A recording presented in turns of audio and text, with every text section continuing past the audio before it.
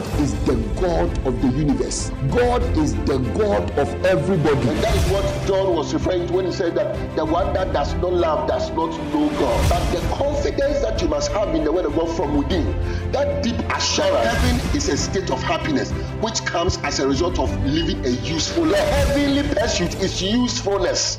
The heavenly pursuit is love. The wisdom of God, it is universal. It is universal because it does not belong to a certain sect.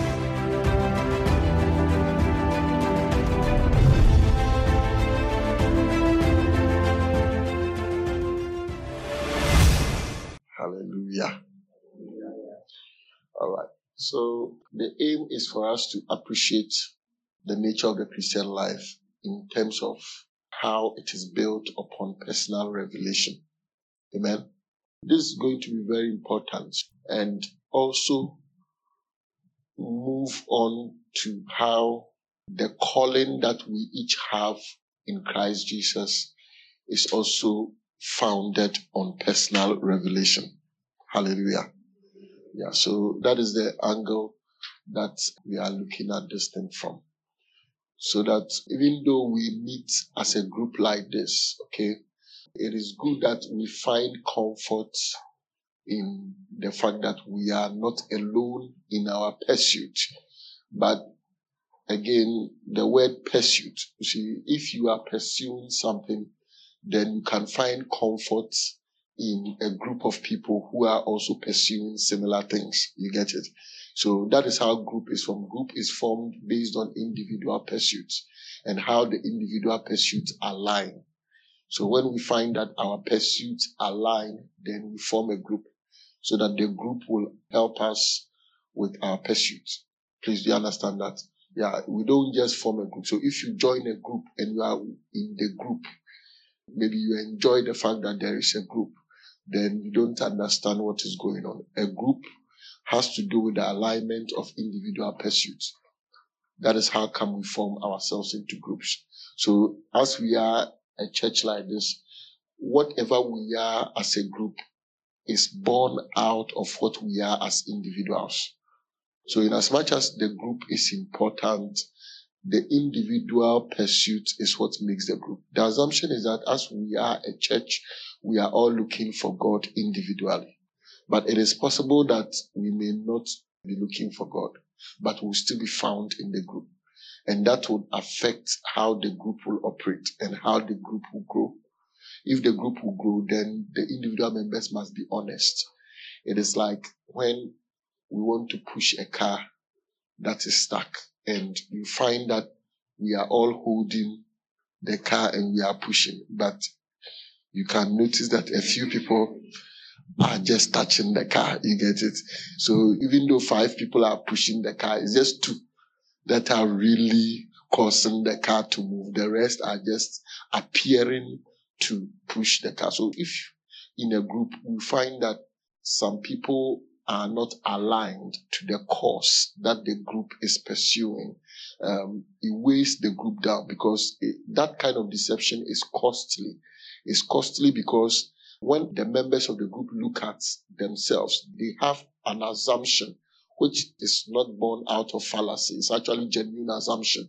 Because if you are there, like the car, if you are there, you are touching the car, I should assume that you are going to push the car, isn't it? Yeah, so now it means that quickly I make a calculation in my head that if I contribute my part, which is 1 out of 5, the car will move. Let's say we are 5. You get it? Meanwhile, 3 people are not pushing the car. So it brings some form of confusion, because then when we are together, the members of the group will assume that we are all trying to bring out something. Then we find that, okay, there are individuals amongst us who are not that interested in the cause of the group.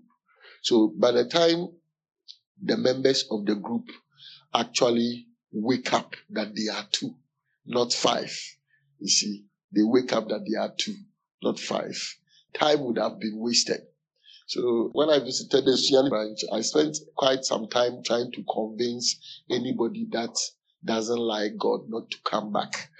You see, and on the face value, it's as if, hey, you don't want people to be around. But I don't like that kind of thing where I see that we are 4 and we are about to move. We are about to tilt in a certain direction. And I only realized that we are two. Out of the four, we are two. Meanwhile, it's four people that have gathered. So you walk away first. And if you walk away, you stand a chance for the future, because then you can always return. But if you stay with your heart after other things other than what the group represents, you become hardened towards the cause of the group, because you require that to still remain in the group. It's like, for instance, you are here. If you are not willing to follow the word of God, you will require a certain hardness of heart to continue to remain here. You will have to despise to an extent what is being taught and the one that is teaching you to continue to remain here. And the more you despise it, the more it becomes difficult for you to be converted by the same word. You get it? So then you walk away so that you don't stand the chance of despising some of these things. So that's what I was encouraging them. Because it's better than in the group to realize that you are two. So that if you are two, you know, okay, it's the two of us that is left. You understand that? So then we are the ones going to function. But if you are many and nobody is really focused on what the group should represent, then it's a waste of time. And these days, that's the nature of the kind of church that we have around. We have churches, we have people in churches in their numbers, okay? And the assumption is that if all these people are returning from church, then Ghana is in trouble, right? That we are going to flood the nation with the goodness of the Lord, right? Well, we leave church on Sunday, so Monday we go into the world. It's going to be an avalanche. It's going to be a tsunami of God's goodness, right? The Spirit of the Lord is going to flow. What do you think? But you see, so now that's the point. So if the individual pursuits are not in place, the group becomes a deception. And even the strength of the group is deceiving. Because then you see a group of people, you assume that this is our strength. But there's no strength there at all, because the individuals are not really genuinely pursuing what it is that they need to pursue. Hallelujah. So even though we do Christianity together, because it's necessary that we do it together, because then together we'll be able to help ourselves. But the individual aspect ought to be established first. If the individual aspect is established, then the fact that we are together makes sense. Other than that, it doesn't make sense. So today, or for this period, I would like to focus on the individual part, okay? Not throwing away the together part. That's why I've spent time to explain how it works. So it doesn't say that, I'm trying to say that, it's the individual that matters. We collectively, we matter. But it's like being unequally yoked with somebody, okay? You are joined to somebody, you are going left, the person is going right, but you are joined together. You are in trouble. Is that not the case? Or marrying somebody that is totally going somewhere else. You get it? Like many people grab on campus, those of you who went to university, you grab on campus, then you finish and you discover that, oh, sir, your girl is going to do her master's and her PhD in Germany. Then you are going to stay in Edu working at some insurance company. But when you were in school, because the school kept you in one environment, such differences did not show, isn't it? It didn't show. It didn't become obvious to you that this person is going in a totally different direction. Some even realize that the person they are with, it is his dream to live outside the country and not return. Do you understand that? So then you get that crossroad, whether to go and join, be with them there, or to not go. And this thing ends the relationship. If you knew, you would have ended it early. You don't waste your time, right? Yeah, so now that's what happens. If two people are going in different directions, it's a waste of time. And that's the same with being in a group where we are not after the same things. Hallelujah. Now, when it comes to the Christian life, the main thing that we deal with is the Word of God, isn't it? Is the Word of God, the knowledge of the Word of God. Now, it is not the knowledge of the Word of God per se that makes the Christian, but we deal with the Word of God. Amen. Now, this knowledge of the Word of God that we deal with, okay, there are two sides to it. The normal side that everybody becomes acquainted with, provided you are in church, is the part where you hear the Word of God with your physical senses. As I'm speaking to you now, the Word of God, you hear me with your ears, isn't it? Now, that kind of hearing, we are all hearing it. We are all hearing the word of God. We get to know doctrine. We get to know what the word of God teaches us, how we should live our lives. That happens with all of us, isn't it? But what truly makes us Christian, is not this kind of knowledge.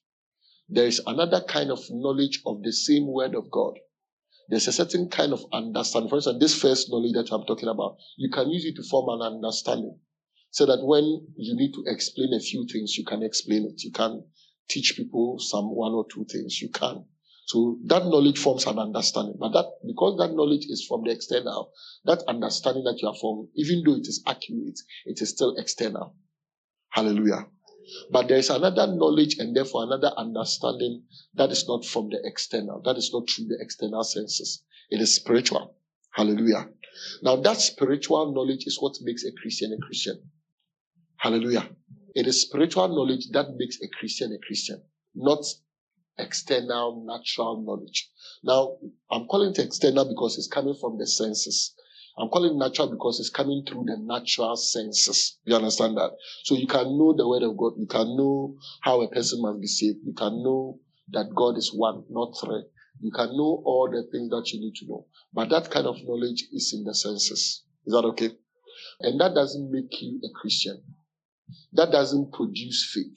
If it will produce faith, the faith that it will produce is called historical faith, or faith that is based on hearsay.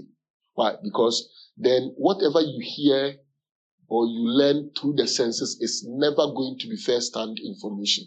When it comes to spirituality, whatever you get to know through the senses will never be first-hand information. For what you are listening to, I'm teaching you, right?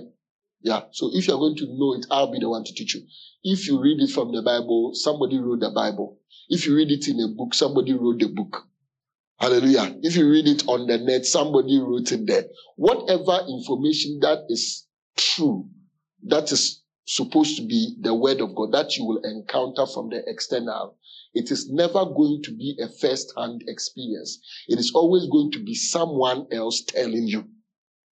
It is never going to be first-hand experience.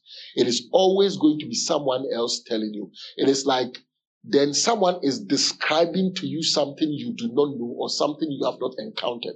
It's like maybe you have not met me before, right? And then you meet somebody who has met me before or who claims, now important, who claims to have met me before and is trying to describe me to you. Do you understand that? Now, it means that you are going to have to trust the one that is describing me and is saying that he has met me before. Please, you understand that? For example, the Bible that is there, it is men that wrote it. The men say that they were inspired by God. It is not God who told you that the men were inspired by him. It is the men that say they were inspired by God. I want you to understand this. It is not, God did not appear to you to tell you that the men that wrote the Bible were inspired by him. It is the men themselves that say, this thing that I'm writing down, this thing that we are saying, we are not saying it by our own intelligence. We are not cooking anything up. They came and said, God appeared to them.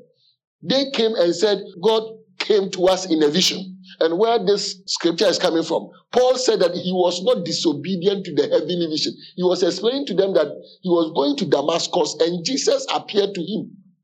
He was the one that saw him and heard him give him commandments and came back. So it is Paul who is telling us that he met Jesus. We were not there.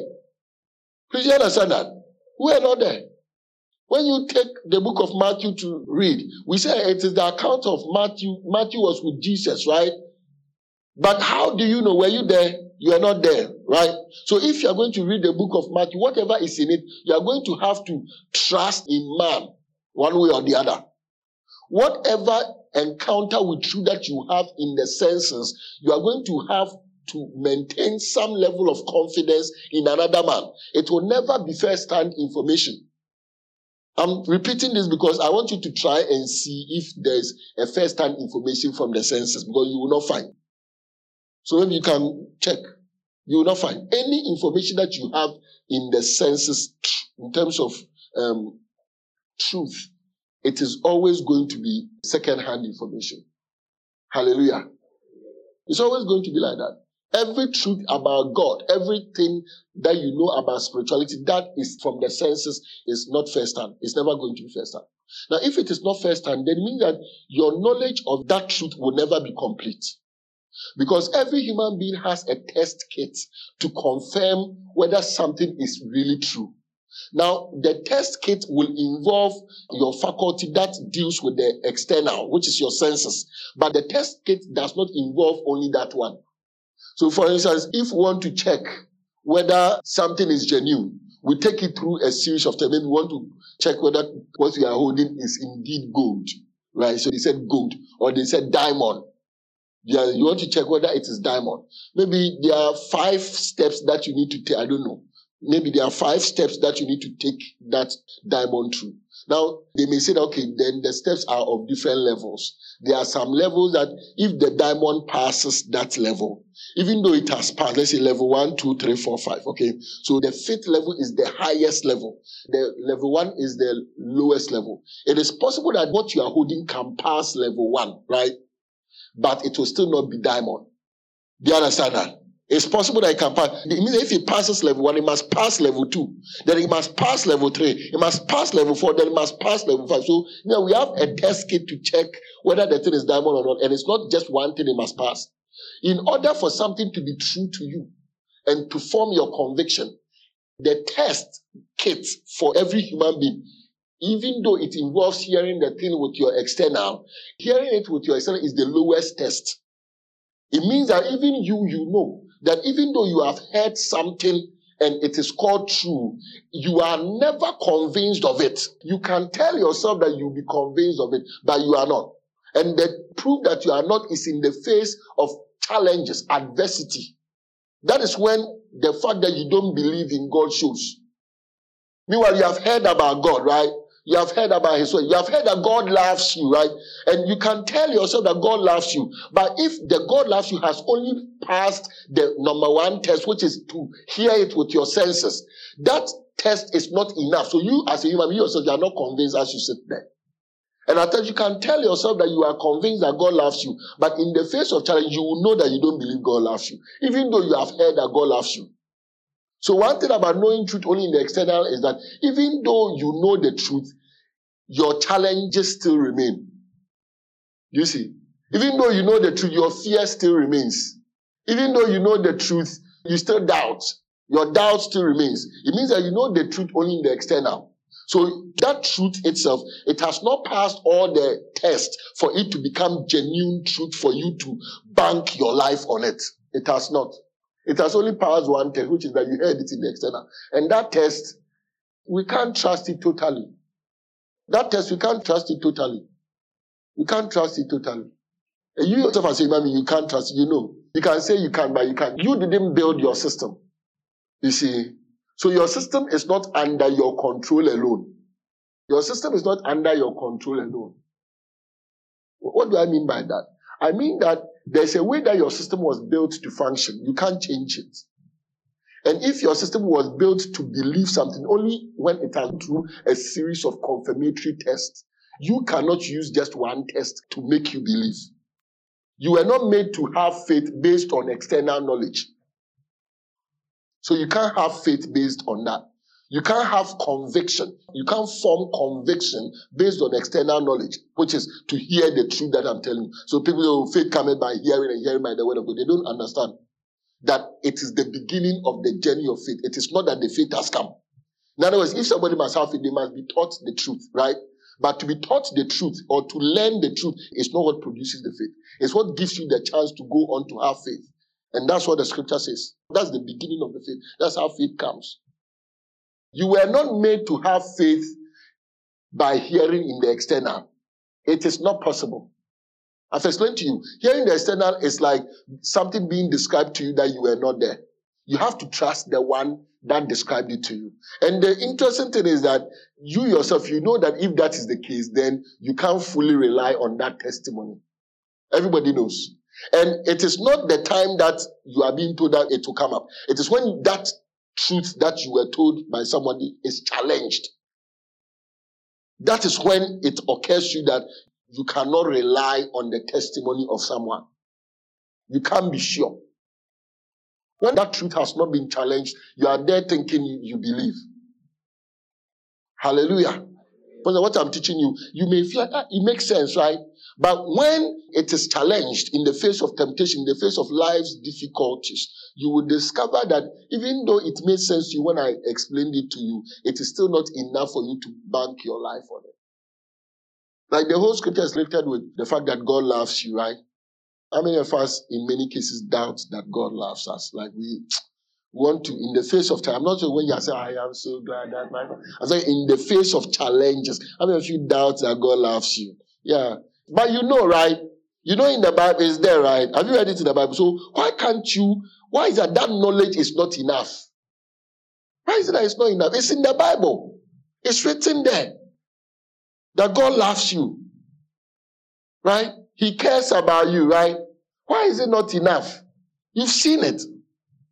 I'm telling you that if your knowledge is not enough to make you keep to that path, in other words, if it is not enough to dissolve the doubt, if it is not enough to remove the fear, then that knowledge is not proper knowledge. It is born out of hearsay. It is only external.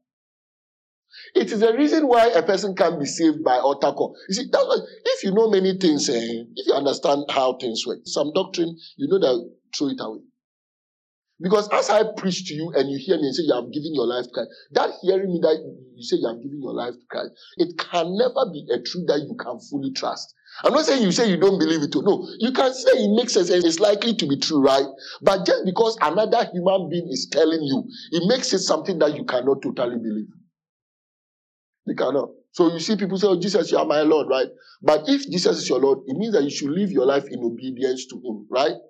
Yeah, that is when he's your Lord. So we say, oh, Jesus is our Lord. But we don't really believe he's our Lord. Because the knowledge that Jesus is Lord, it came to us through the senses. It came to us through the senses. Hallelujah. So you yourself as a human being, as you sit there, the truth that should make your life is such that when it comes through the senses, that truth will never be enough. You also can't accept it. You can't accept it.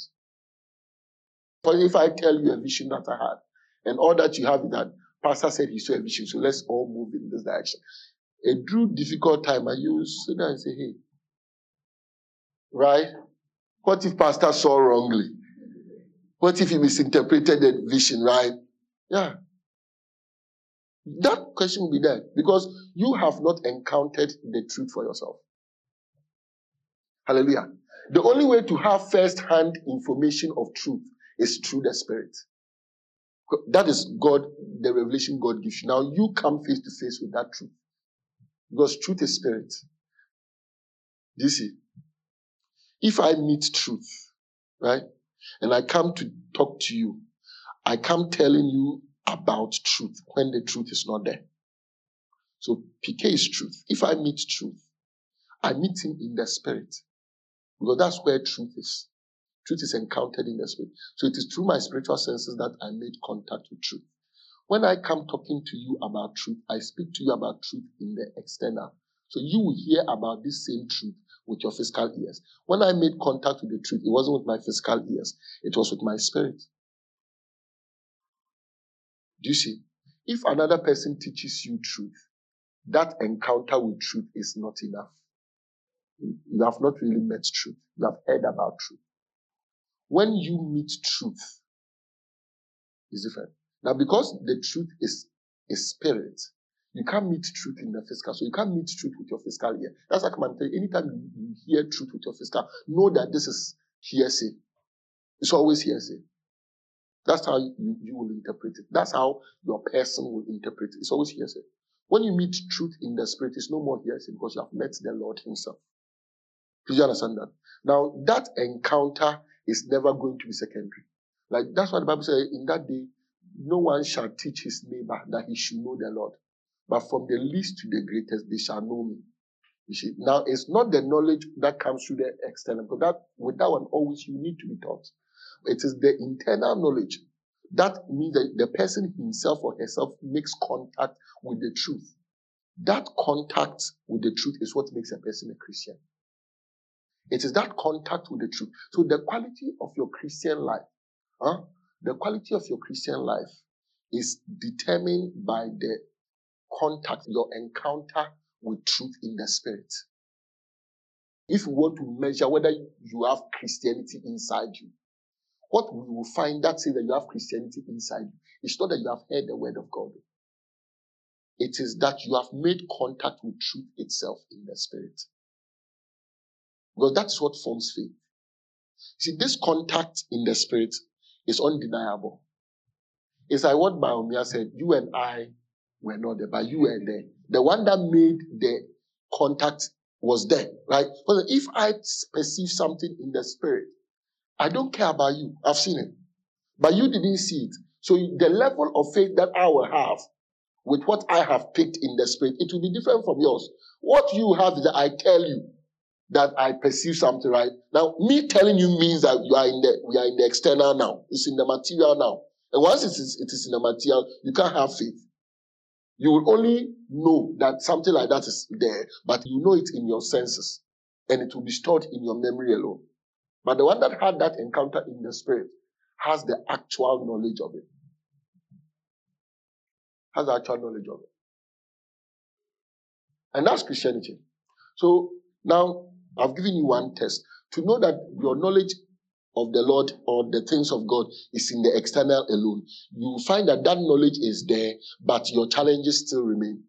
Your challenges with evil, your challenges with doubt, fear, all that, they remain in the face of that knowledge, right? Secondly, you have to remind yourself as to why you believe that that thing that is in your head is true. So in the face of challenges, you have to remember the explanations that make that true. Now, I'm giving you two things you use to check whether your truth that you say you have is actually truth that makes you a Christian, or is truth that only gives you the possibility of being a Christian. When it is true that only gives you a possibility of being a Christian, means that that truth is in the external. Now, the sign that your truth is in the external is that in the face of life's issues and life situations, that truth is unable to remove your challenges. Now, your challenge is not that you don't have money. Your challenge is how you feel about the fact that you don't have money. Listen, that's your challenge. Your challenge is not that you don't have money. Your challenge is not that you don't have a job. Your challenge is how you feel about the fact that you don't have a job. What you think about it. Your feelings about these are the real things that make your challenge. Your challenge is not that somebody doesn't like you. Your challenge is how you understand and feel about the fact that the person doesn't like you. So you can have the word of God that teaches you that you should forgive, right? But unforgiveness is what is in your heart. So you see this word that says forgive, but it's unforgiveness that is there, right? It's a sign that your knowledge of the word of God is in the external. Fear not. How many times is fear not in the Bible? But you are still afraid, right? In the face of life challenges, your problem is that you are afraid. Now, with the knowledge that you should not fear, God is with you. And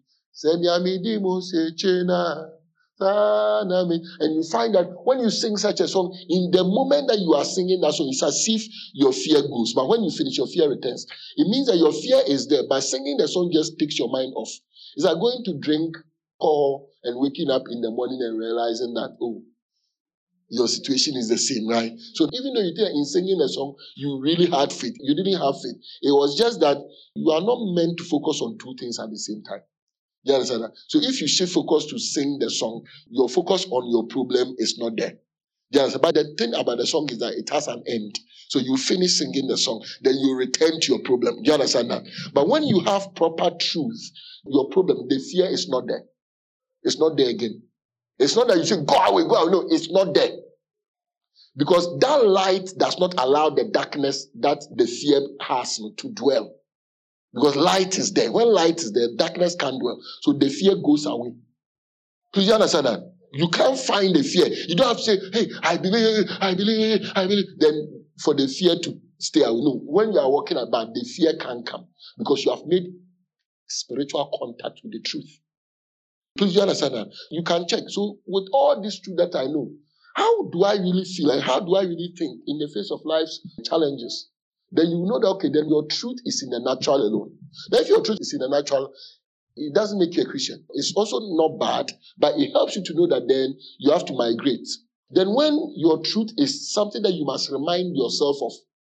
So in life, you have to say, we're taught that when somebody do this and do this and do this. And this is the reason behind it. So you have to remember the reasons and the argument behind the truth that you know before you can be strong again in those truths.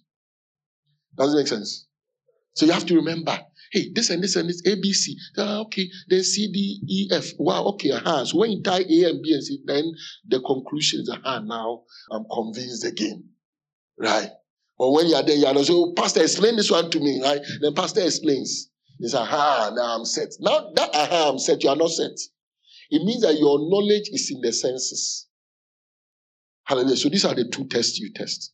Spiritual knowledge. When spiritual knowledge is there, your challenge in life goes away. It's not there again. Because your challenge in life, the feeling that makes you fear is founded on a certain falsehood. It's founded on a certain falsehood. That falsehood is entrenched deep in your heart, in a deeper place than this your truth that you heard in the senses. Remember, I said that there are 5 levels. Let's say there are 5 levels. So the lowest level is the hearing of the truth in your mind.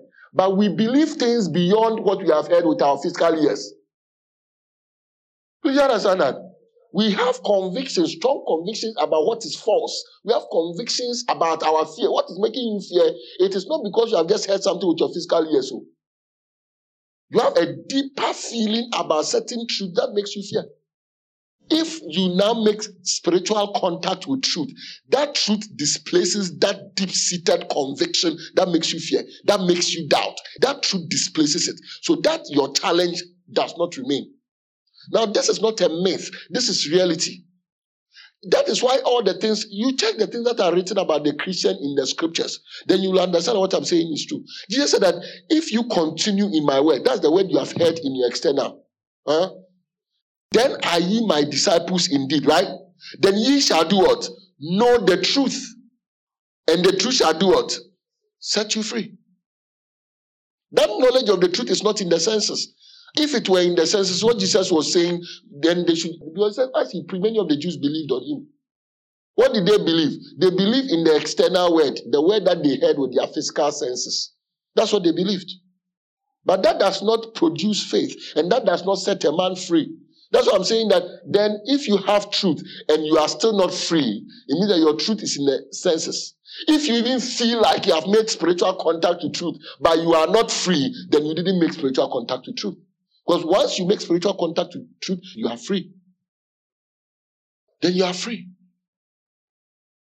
Now, the Christian is not the one that has heard a lot of truth and says they believe. The Christian is the one that has made some amount of contact with the truth in the spirit. And you measure how far you have come in your Christian walk by the, I don't know if I should say, amount of contact you have had with truth in the spirit. So when you also hear truth in the spirit, your challenge goes away. And truth in the spirit too does not require a lot of explanation. Do you know? Psalm 36, verse 8. Truth in the spirit does not require a lot of explanation. You see, when people do explain this and defend this and what about this one, it means that what they are doing is that they are gathering truth in the sense. It's not bad, please. It's not bad, because that's where we start from. Do you get it? But the explanations you have, it should push you into a certain life that will allow you to make contact with truth in the spirit. When you make truth in, like somebody can appear and say, hey, I was sharing with the young people about Da Vinci Code, right? Those were Da Vinci Code came. Hey, they said Jesus didn't really die, and Charlie Christianity. You see, but Jesus didn't resurrect. What is your proof that Jesus resurrected? Because you read it in the Bible. Now you don't believe. That's my point. The only proof you have that Jesus resurrected is in the fact that you have met him in the spirit. Christianity is about encounters. So I don't think like Jesus. If you think that, like for example, I told you that you have met him in the spirit, means that you had a vision. Jesus was standing before you. That vision that Jesus was standing is still to meet him in the natural. You see, when you have a vision and Jesus is standing before you, that thing you see is blocking your view. It is the meaning of what you see That is really the truth. So, for instance, like in Revelation, you say, oh, his eye is like fire, and you say, oh, fire, wow, fire. No, the fire signifies something, and that is the truth. Please understand. Some people say, oh, I saw Jesus, and you envy them, right? No, it's not anything. It's still natural. It's the spirit of what they saw that is key. So a lot of people that actually say they see Jesus is the lowest angels or some of the spirits in the world of spirits that appear to them. It's not Jesus. It's not Jesus. Anyway, so when I say you have met him, I'm talking about met him as the spirit of truth. Paul explained, he said that the Lord is that spirit. The Lord is that spirit. When he spoke about the spirit of the word, and how that they are able ministers of the New Testament, not of the letter, but of the spirit. For the letter killeth, the spirit does what? Giveth life. He said, the Lord is that spirit. Where the spirit of the Lord is, there's what? Ye shall know the truth, and the truth shall do what? Set you free. So you can't believe that Jesus resurrected because you are dead. You are dead. If you believe that Jesus resurrected because you have read it in the Bible, like that's your test. There are other levels. If that is where your test reaches, this is not faith. It can be shaken. One quality about faith is that it cannot be shaken. You see, like some people say, oh, you destroy their faith. You destroy their faith, right? Faith cannot be destroyed, though. So if you have something that can be destroyed, it wasn't faith. Like for instance, say, the man of God, what he has done, he has messed up. And because of that, he will destroy the faith of the people that follow him, right? If the people that followed him have faith, that faith will not be destroyed. But the problem is that the people that are following the man of God only have heard what he preaches and have not followed on to know the Lord. You see? So they don't have faith. Their faith is hearsay. And hearsay faith or historical faith, you must really have confidence in the one that is bringing the message. So if you lose confidence in the one that is bringing the message dies. But if you follow on to know the Lord, the one that is bringing the message is irrelevant now. Because you have now known the truth beyond the person. You have now known the Lord himself. That's what the Bible says. Hosea chapter 6, right? Hosea chapter 6, I think verse 2. After 2 days, he will revive us. Hey. After 2 days, he will revive us. In the third day, he will raise us up. So much to look at here. And we shall do what? Live in his sight. I'm sure we'll get time to talk about it, but I want you to look at the next verse. It said, then shall we know if we follow on to do what? Know the Lord. His going forth is prepared as the morning. What does it mean? His going forth is prepared as the morning. Morning is what? The dawn, right? When the sun begins to appear, right? And we must look at morning in terms of what precedes it, and that is the evening, right? The evening time is a time of struggle with our evils, or the time when we are in evil. The morning coming in means that we have triumphed, right? And we struggle with evil when we have the word of God in the letter that we must apply. But when we succeed with the word of God, we now are proving to make contact with the word in spirit. I hope you can see it, though. But I'm sure we will look at it.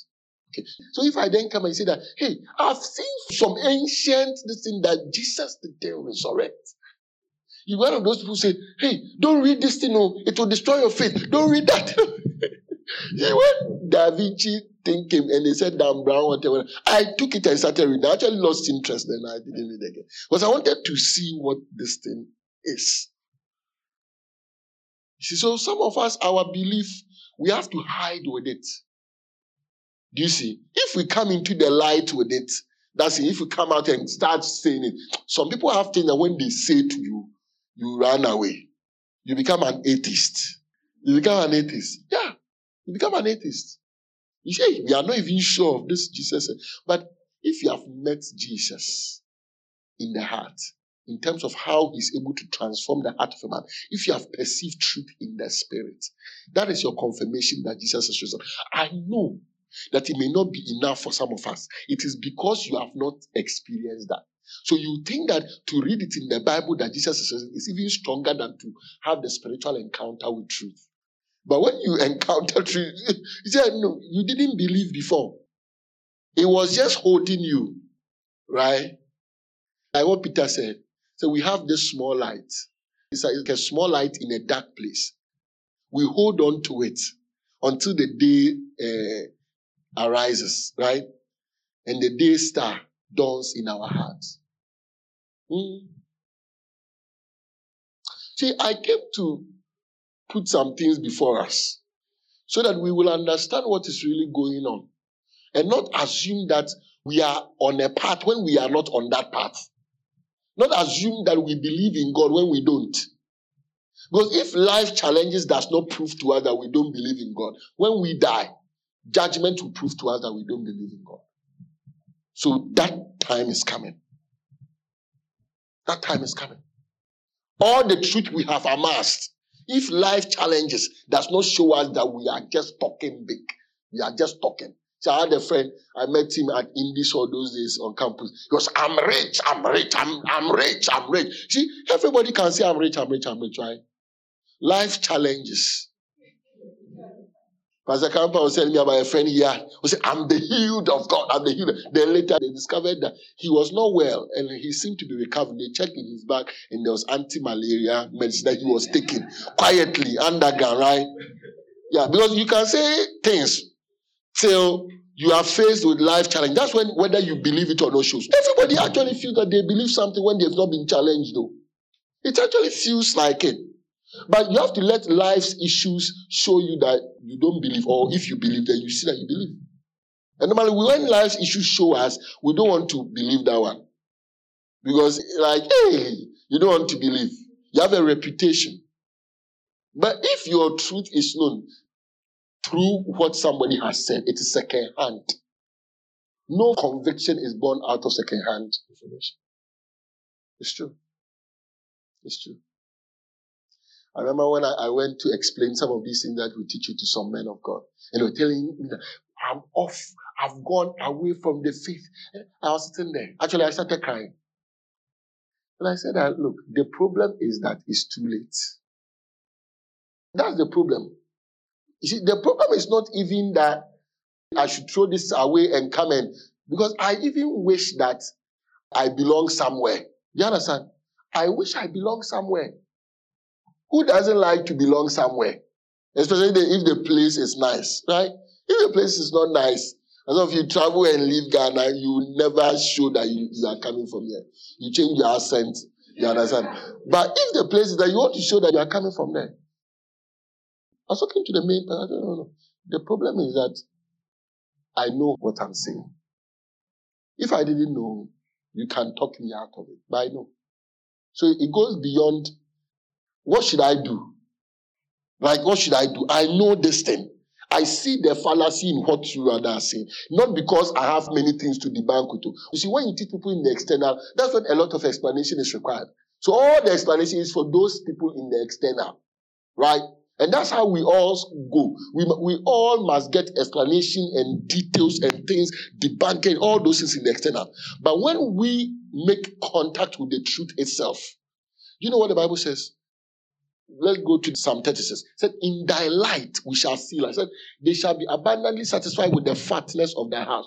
Thou shalt make them to drink of the rivers of what? Thy pleasures. Now this is the person that comes into contact with truth in their spirit. For with thee is the fountain of life, and in thy light we shall see light. How do you see light in light? That's the question. We say you are seeing truth in its own light. See, truth in its own light, it can sound like it's nice, but what does it mean, right? It's that kind of thing. That's it. No, it's a powerful statement, but what does it mean? It means that before, the truth was not seen in its light. Why? Because somebody will claim to know the truth and is telling you to your senses. If I speak truth to you, the truth that you have, its confirmation is not its light, because its light is in the spirit. Its light is its knowledge. So what I'm telling you, there is a certain knowledge of it that should confirm it to you.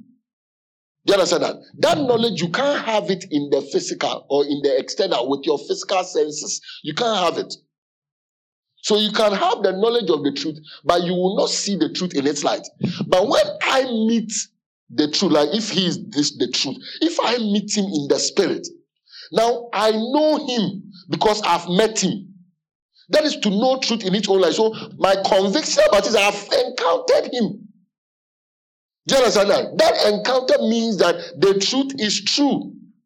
If there is no encounter, what supports the truth is the many arguments. If there is encounter, you don't think about the argument. Why? Because the truth, it's like, it feels all the argument. How do you know I'm the one standing here?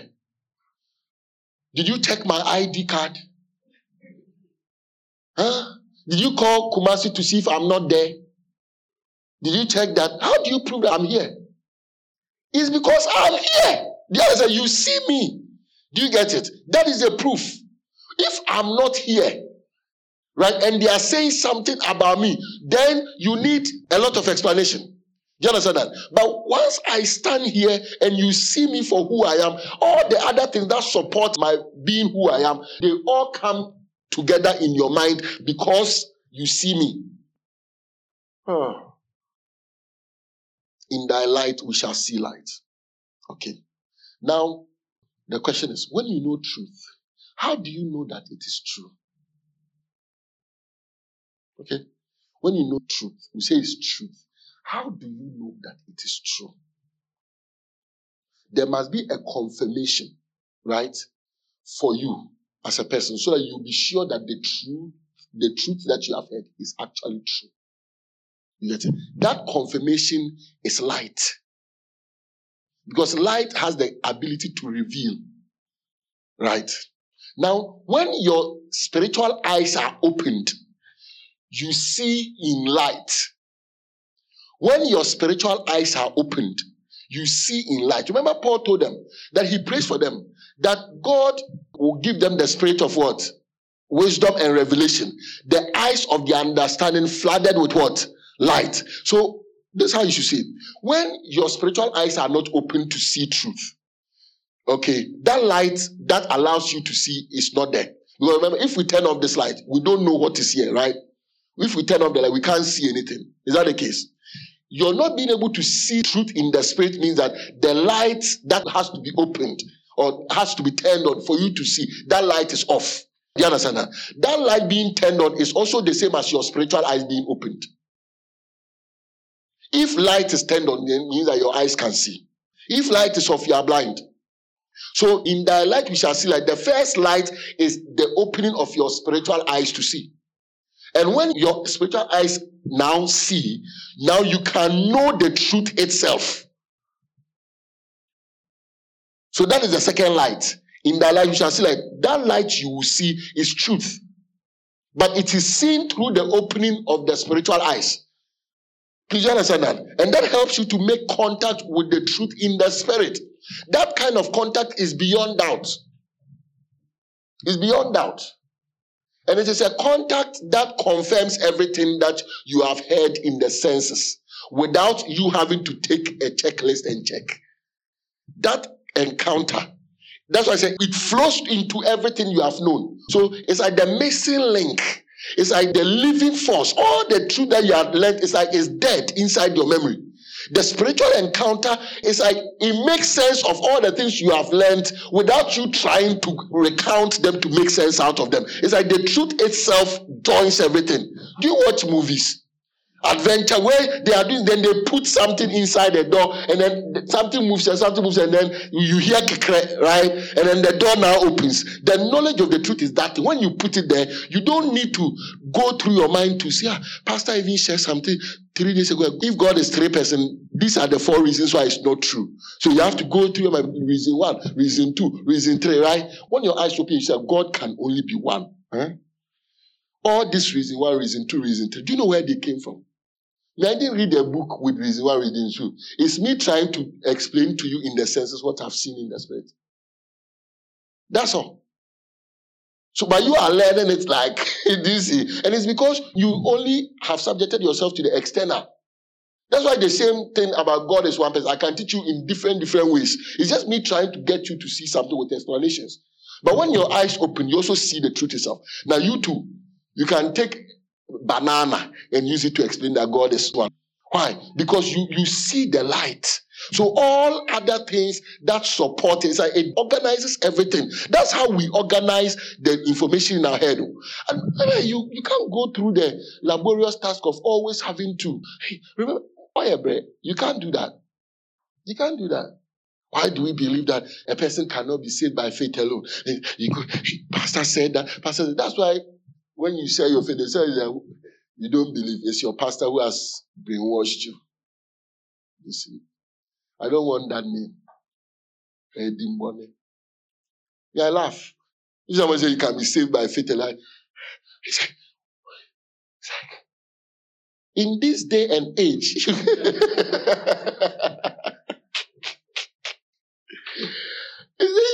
we don't need to pull a scripture. When you pull a scripture, light shines. You see the scripture. You see, there's a reason why some of the people that attack you, they attack you. At times you have to check, why am I the one that they attack? Because I'm there. Nobody attacks me. I'm not debating with people here and there about anything. No. But you can corner you and they ask you go into defensive mode. When you have not seen the truth in the spirit, you have to go into that defensive mode because you yourself, you are not sure of your faith. And you are convinced that if you can argue your way through, then it will confirm your faith. Do you see? So that's why you're afraid. You think something is being taken away from you. So if you know that this is what Christianity is, then you can now know what your target should be. And you can measure yourself where you are. Maybe we have to say, hey, we cannot call ourselves Christians yet.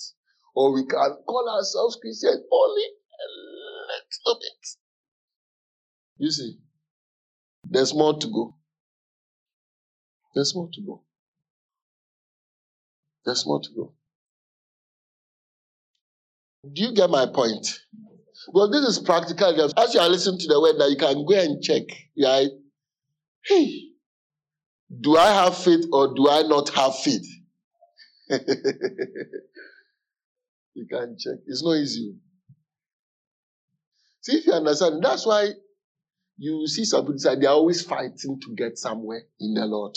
And you look at them and wonder, what is it that they know the reality. They know where they stand. And they want to get there quickly because life will come. Some of you don't know that life is about to happen to you. You don't know. You know what the Bible says? If you turn away in the day of adversity or in the day of battle, then your strength is small. You see, that small strength is like knowing the truth in the external. That's small strength. That's small strength. That's small strength. That's small strength. I have to probably try and explain how this encounter is like. Do you get it? Because maybe your imagination is... That's the thing about being natural or perceiving the natural. You use the natural things to try and imagine the spiritual encounter, only to realize that it's not like that. You see? When I say encounter with truth, I do not mean a vision where God appears and my son, right? This and this and this and this. No, that's what I'm talking about. There are many people who see visions and don't know the Lord.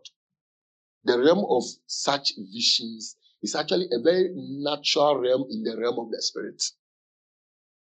You don't even need to know God to see visions for it to come to pass. And if you have lived life a while, you know that there are many people that see visions and dreams that come to pass and they don't even know God. It's just a natural gift. So such people like that, normally, if they were to know God, they will become very prophetic in their knowledge of God. Do you understand that? So these are people, it's like becoming a fetish priest. Many fetish priests could easily have become prophets if they had started following the Lord, rather. You see? So it's like, whatever we are going to be in the Lord, we were made for, we were born with it. Do you understand that? It's a vessel. If your vessel is a big cup, right? A big cup, giant cup, that's your vessel. If you incline it to potable water, you say you now are a container carrying potable water and you give potable water, right? But what if you incline it to dirty water? Then you become a giant jug that carries what? Dirty water. But you are still a jug. Now the jug is the vessel. And some have prophetic vessels. Just that some then incline into demonic influence, and through demonic activity, you have the spirit of divination. You know, it's in the scriptures, the girl that had the spirit of divination. And those that incline to God become prophets. Do you understand that? So there are people that can have visions and things, but they don't know God. That's what I'm talking about. I'm talking about knowing the truth in the spirit. Hallelujah. How do you know it? There is no format and there is no step. There are no 3 steps.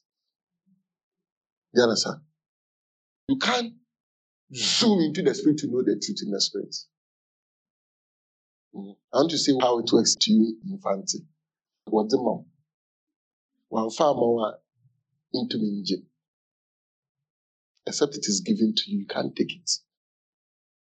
Oh, what do you think? It's a door that only the Lord can open. But there are things that when we do, the Lord will open. So a man cannot reach into the sky and say, Lord, let me know the truth. A man can rather subject himself to the truth that he knows in the external. That's what we talk about. Obey the word of God. Turn away from evils. That's to apply the word of God to yourself as you know the truth in the external. If you do this, your eyes will begin to open. Now, what I've given to you is to let you see when that knowledge of the truth has come and when it hasn't come. So you can always check where you are. So you can check, oh, I say I know this truth in the spirit, but it is present with me, right? But my fear still exists. If you say, I've heard from God about my spirit. If you heard from God, you shouldn't be like this. You shouldn't let me be the one to tell you. You should tell yourself too. Now, if we really have heard from God, I shouldn't be like this. Because that truth that I've encountered in the spirit, it should remove my doubts. My doubt still remains. So I've not heard it. Maybe I've understood it a bit more, but still in the senses or in the natural or in the external. Hallelujah. Jesus trying to talk about this encounter with truth. He explained it to Nicodemus.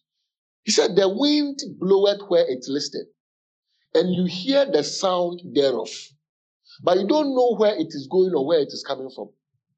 So is he that is born of the Spirit. To actually make encounter with truth in the spirit is to be born of that truth. So it's something that you see you are becoming, which you cannot explain how it is becoming so. But you know that how to become so is that you must labor under the word of God that you have heard in the senses. If you find that you are not becoming so, it means there's a problem with how you are laboring with the word of God. If you find that you're applying yourself to the word of God, you're turning away from evil, it's not leading you to a spiritual encounter with truth. So that your convictions are no more based on the things you know in the external, but based on this interior understanding and revelation where you don't need explanation. It is clear to you. It's like your eyes are open. You can see. That's what Jesus was trying to tell us when he was opening the eyes of the blind. He opens your eyes. You can see now. Like Paul said, I have not seen nor ear heard, neither has it entered into the thoughts of man what God has prepared for those who love him. But God has revealed it to us by his Spirit. God has revealed it to us by what? His Spirit. That's why I said don't use the senses things to predict the spiritual things. Maybe when I describe this, you are waiting for me, so I'll tell you how to know truth in the Spirit, right? I'm telling you how to know truth in the Spirit. You can't jump laying down your life. You can't jump turning away from the evil. So you deal with that one and God will step in. It is God alone that takes the hand of a man. That's what the Bible says, who shall ascend the hill of the Lord? Right? Who shall stand in his holy place? That holy place, holy of holies, right? Holy. That's where in thy light we shall see light, right? Because in the holy of holies, the glory of the Lord is what lights up the place. In thy light we shall see light. In Hebrews, the Bible says Jesus is the forerunner. He has gone into the Holy of Holies ahead of us. It means where do we also go? We also go through into the Holy of Holies, right? How did he enter the Holy of Holies? Through suffering. We are coming back from the purpose of suffering. So through the same suffering, we also now will ascend the hill of the Lord. And when we stand on his holy mountain, we see truth in the light of truth. That is what we come to take hold of. That is what makes us. That's what it means to see the kingdom. That's what it means to see the kingdom. Except you be born of water and of the Spirit, you shall not see the kingdom. That's what it means to see the kingdom of God. The kingdom of God is not by ocular inspection. It's not by this physical eyes. Hallelujah. It's through the opening of the spiritual eyes. And when I say spiritual eyes, I'm not talking about this physical eyes beginning to see something he didn't see before. This thing is beyond this organ called eyes. It's beyond it. It is a knowing that forms your conviction. That is not because you heard it with your physical ears. It's an awareness you have. You see, Paul knew this, and Paul knew that this is what makes a Christian. That's why he was praying for the church at Ephesus. That they will have the spirit of revelation, the spirit of wisdom and revelation, the eyes of their understanding being flooded with light, so that they may know what is the hope of their calling. You think he has not preached it to them? You think he has not preached it to them? He has preached it to them. Why is he seeking that they will now know it? What kind of knowledge is it? Is it that they will know it with their ears? They know it's in their memory. So he has broken it down to them that you are being called to become this and become that. And then you become angels with God in heaven. You become messenger. But there's a way that you perceive this thing. It is beyond the fact that you've been taught. That you may know what is the hope of your calling. And what the riches of the glory of his inheritance in the saints. This is something you must know. This is something you'll be told, right? But Paul said that your eyes, when your eyes open, you will know this one. And then there's another one. And what is the exceeding greatness of his power towards us? Who believe according to the working of his mighty power. Well, there's a certain power. But that power is in the spirit. It's a certain knowledge that brings you into contact with that power. This is Christianity. This is Christianity. This is Christianity. This is Christianity. This is what it means to be Christian. Not that you have heard many doctrines and say, oh, we do what we believe is right. What we believe is right. What we believe is right. What does that mean? Have you proven it? Have you seen it in the spirit? Have you seen it in its own light? Have you seen it? Have you seen?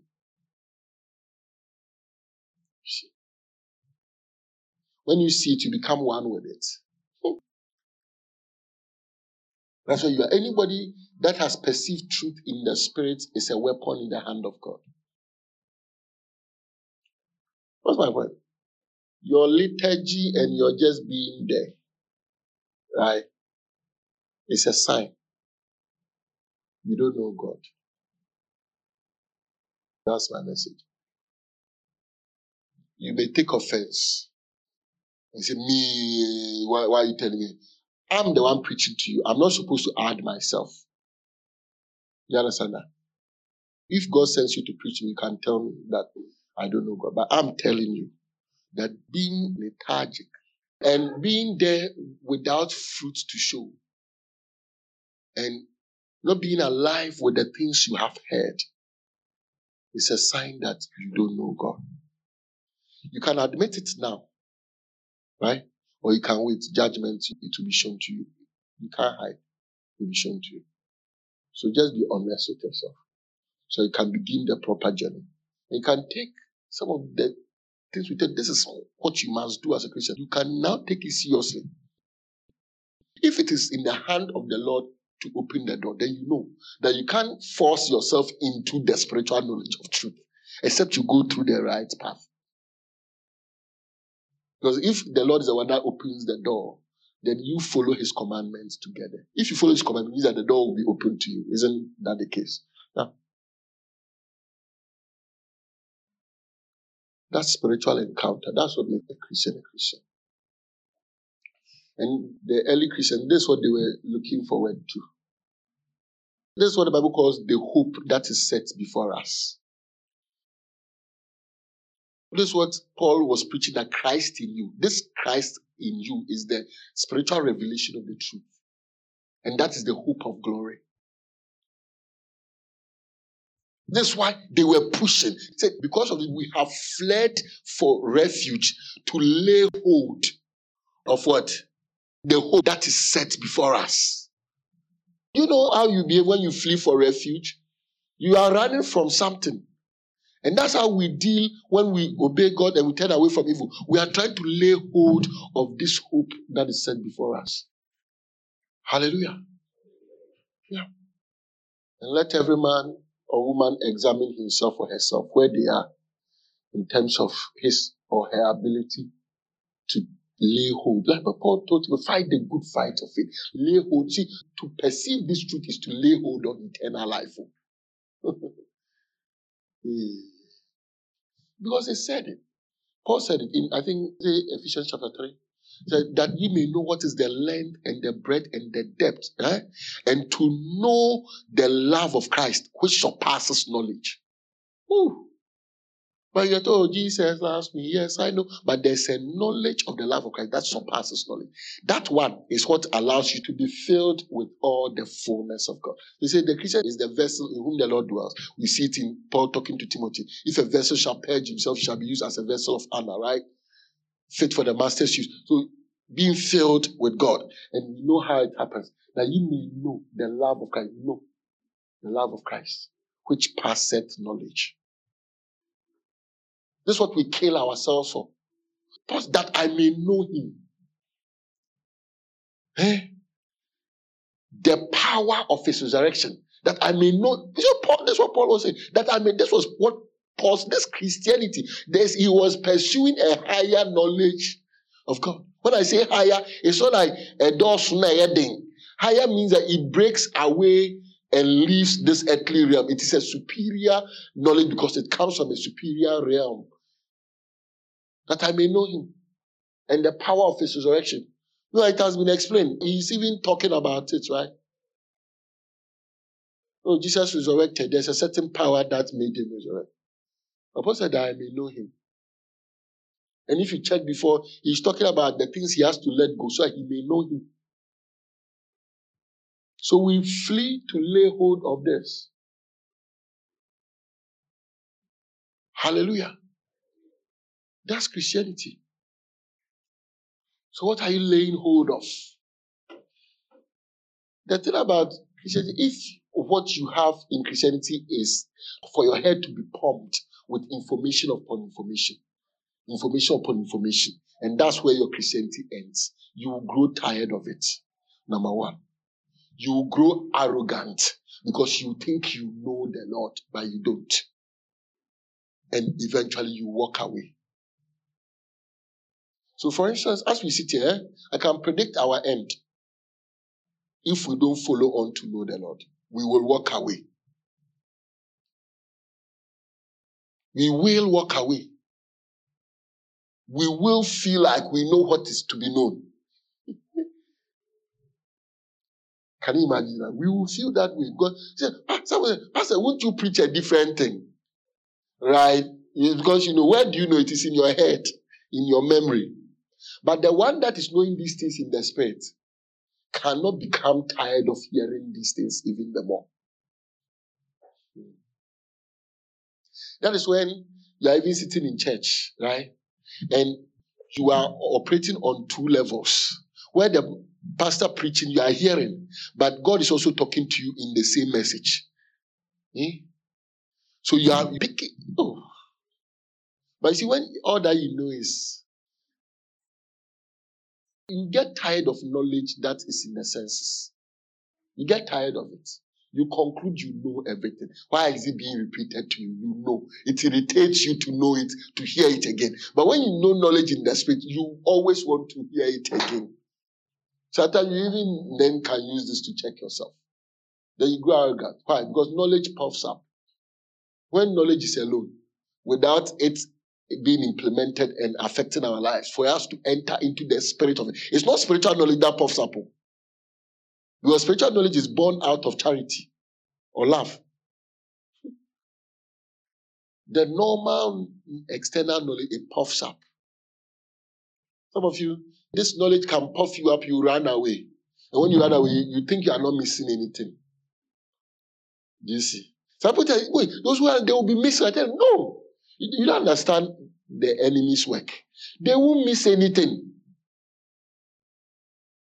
When the enemy is on your case, you'll be sitting, hey, I've missed hearing the powerful message. I've missed hearing the powerful message. Then you'll be in church. No, you will not be allowed to miss it. Or you will not be allowed to think that you are losing anything by not coming.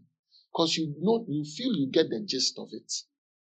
You see, then one day when you are tired of wandering, when you come back, you say, hey, you have missed something.